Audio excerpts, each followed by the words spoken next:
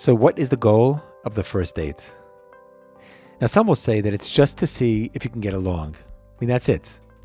Be relaxed, be calm, have no agenda other than to see if you can hold conversations and enjoy each other's company. In fact, this might be their goal for the first few dates. And I don't entirely disagree. I mean, after all, why jump into the deep water talking about the serious stuff of life if you don't even know if you like the person? But there is a serious flaw with this approach. Now, we've talked about the risks of liking someone too soon, into getting knee-deep into an emotional relationship without really knowing the other person.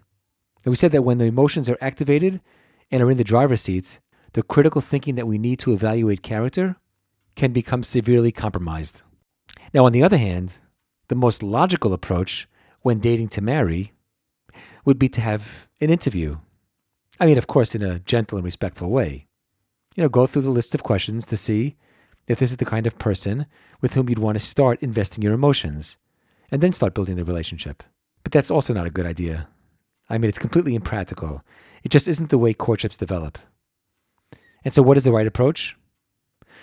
We say stay away from the extremes and instead strike a balance between sitting back and allowing the relationship to grow, while at the same time being mindful of the moments where you can get a glimpse of the important things, even from the very beginning.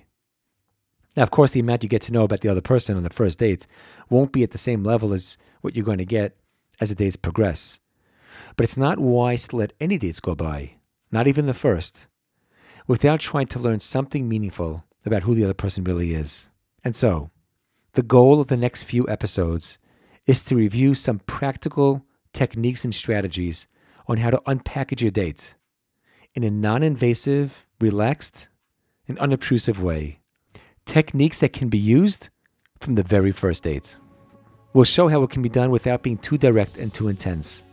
You'll see how you can have a natural, free-flowing conversation where you can actually enjoy each other's company while at the same time eliciting from one another.